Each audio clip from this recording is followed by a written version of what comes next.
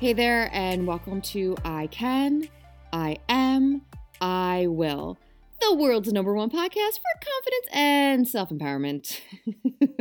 This is our 6th episode in our 100 podcast in 100 days series. I love that. I love how we are just trucking along. Welcome. I am Lindsay. I am your confidence coach, and here with this podcast together, we are going to discuss how you can stop limiting yourself to build your confidence and achieve goals. I want to give you mindset shifts and actionable advice in an approachable and compassionate environment because I've been there.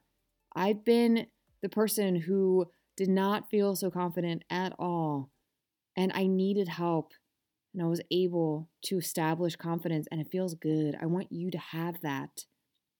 Before we begin, I would like to ask you to please comment, like, share, leave reviews. I'm really trying to get the word out.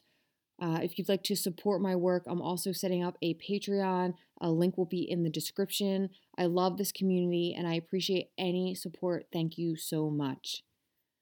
All right, let's dive right in. So the previous 2 episodes, we talked about digging up your confidence and what that means.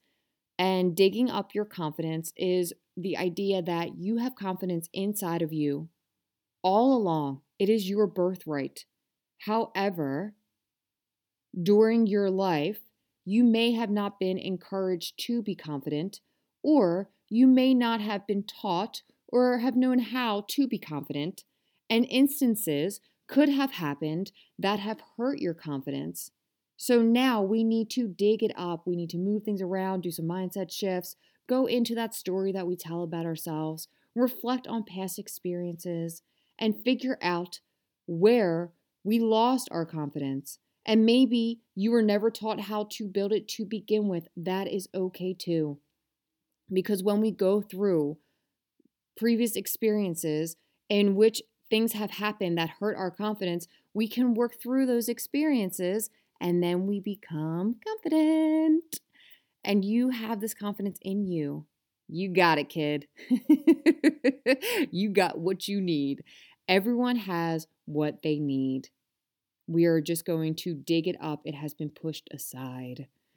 And yesterday I talked about rejection. And I talked about rejection in the form of us being rejected for being who we are. Maybe if you were called weird for liking something that other people didn't like. And now I want to talk about rejection in the form of being rejected by other people, maybe for a school or a job interview or a love interest or a writing competition or any kind of competition.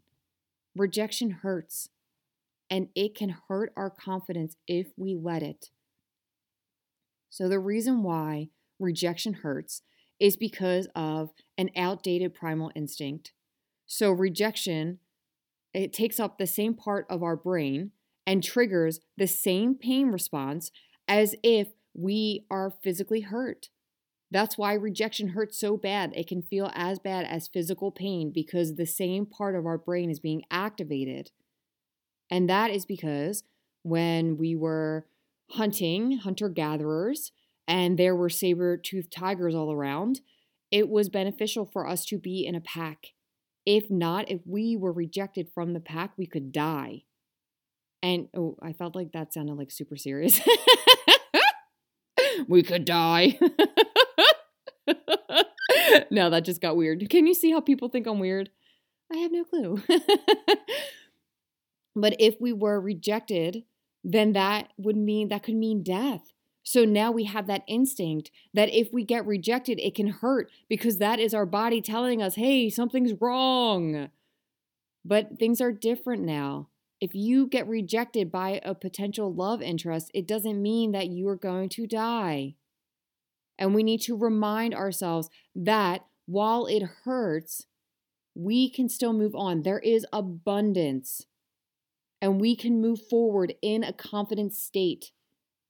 Rejection sucks and it can hurt your confidence and it can make you feel like you're stuck and you can't move forward.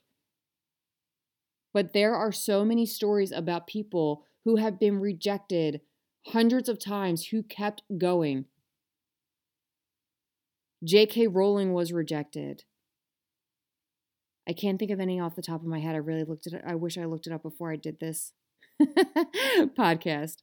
But you get what I mean. Like, people have been rejected and they have worked through it and they kept working through it. So even though it can hurt your confidence, it's important for us to keep working through it. And a way you can do that is by mindset shifts and acknowledging that it's good to even try.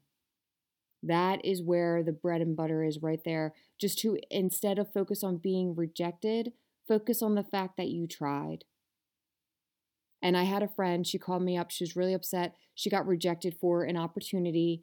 And she told me, she said, what if I won't be a success? I thought this opportunity was going to be my way to success.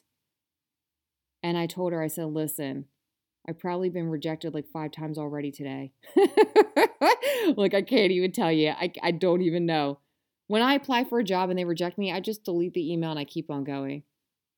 And sometimes, yes, if I had a job that I was applying to and I went through a lot of interviews, I went to like 8 interviews and I got rejected right at the final round.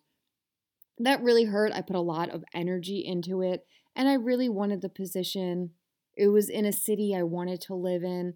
So that really sucked. So I didn't invalidate my feelings.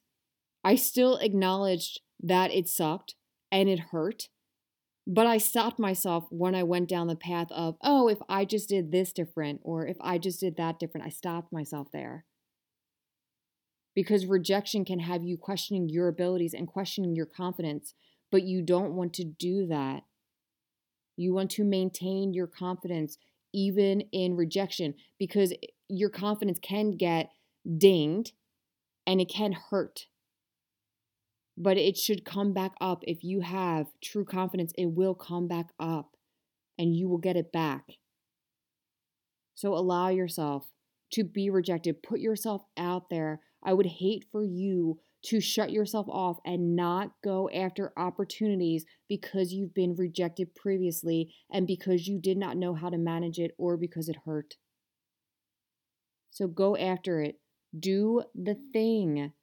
And know that there is an opportunity for rejection. But if you are rejected, that does not mean that you are not a confident person. And it does not mean that you are not valuable or that you can't do the thing.